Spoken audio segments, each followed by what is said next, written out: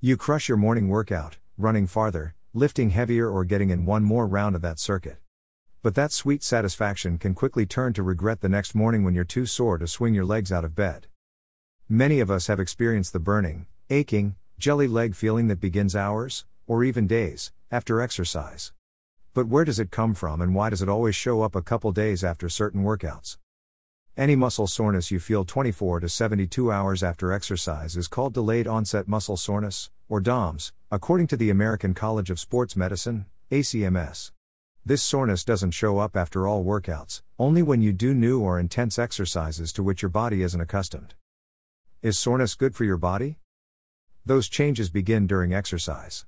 Muscle contractions cause microscopic tears along the muscle and nearby connective tissues, according to ACMS. These tiny tears don't directly cause the soreness. Rather, the pain is a side effect of the muscle repair process. Soreness is a byproduct of healing. Once the muscle is damaged, inflammation ensues and electrolytes, such as calcium, begin to accumulate. The immune system also gets involved, according to a 2016 study in the journal Frontiers in Physiology, sending in immune cells called T cells to infiltrate the sites of damage. Scientists still aren't sure how these processes come together to cause pain and soreness, but it's likely that they come together to trigger both healing and pain. Moreover, despite what you may have heard, lactic acid buildup is not a cause of DOMS.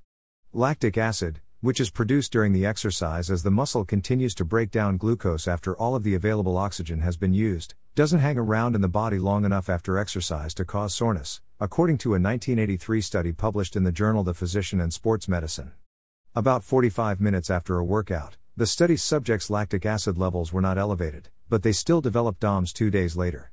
Although there is still some controversy surrounding the topic, most scientists, the American College of Sports Medicine included, consider the lactic acid theory to have been debunked.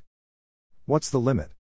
Muscle soreness is a good sign that you're making progress, so you can embrace the ache with some satisfaction. But that doesn't mean it's time to go and repeat the same workout.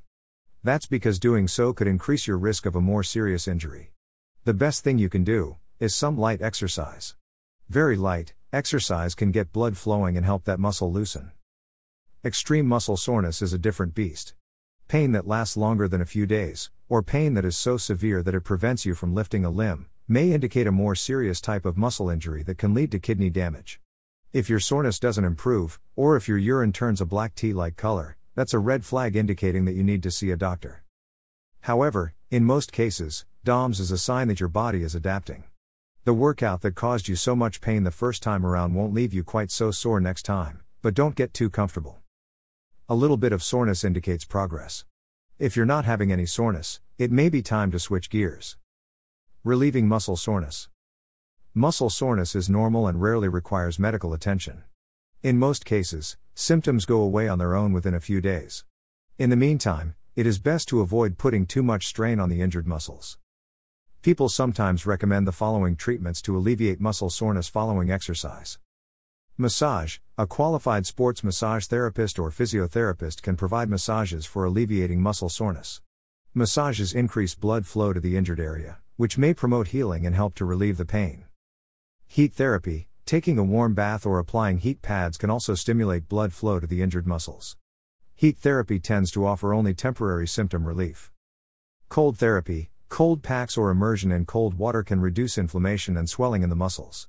Cold therapy is, therefore, useful as a longer-term treatment for muscle injuries. Light exercise. Keeping the muscles active may help to reduce pain. It is important to keep the intensity light and avoid movements that put too much strain on injured muscles.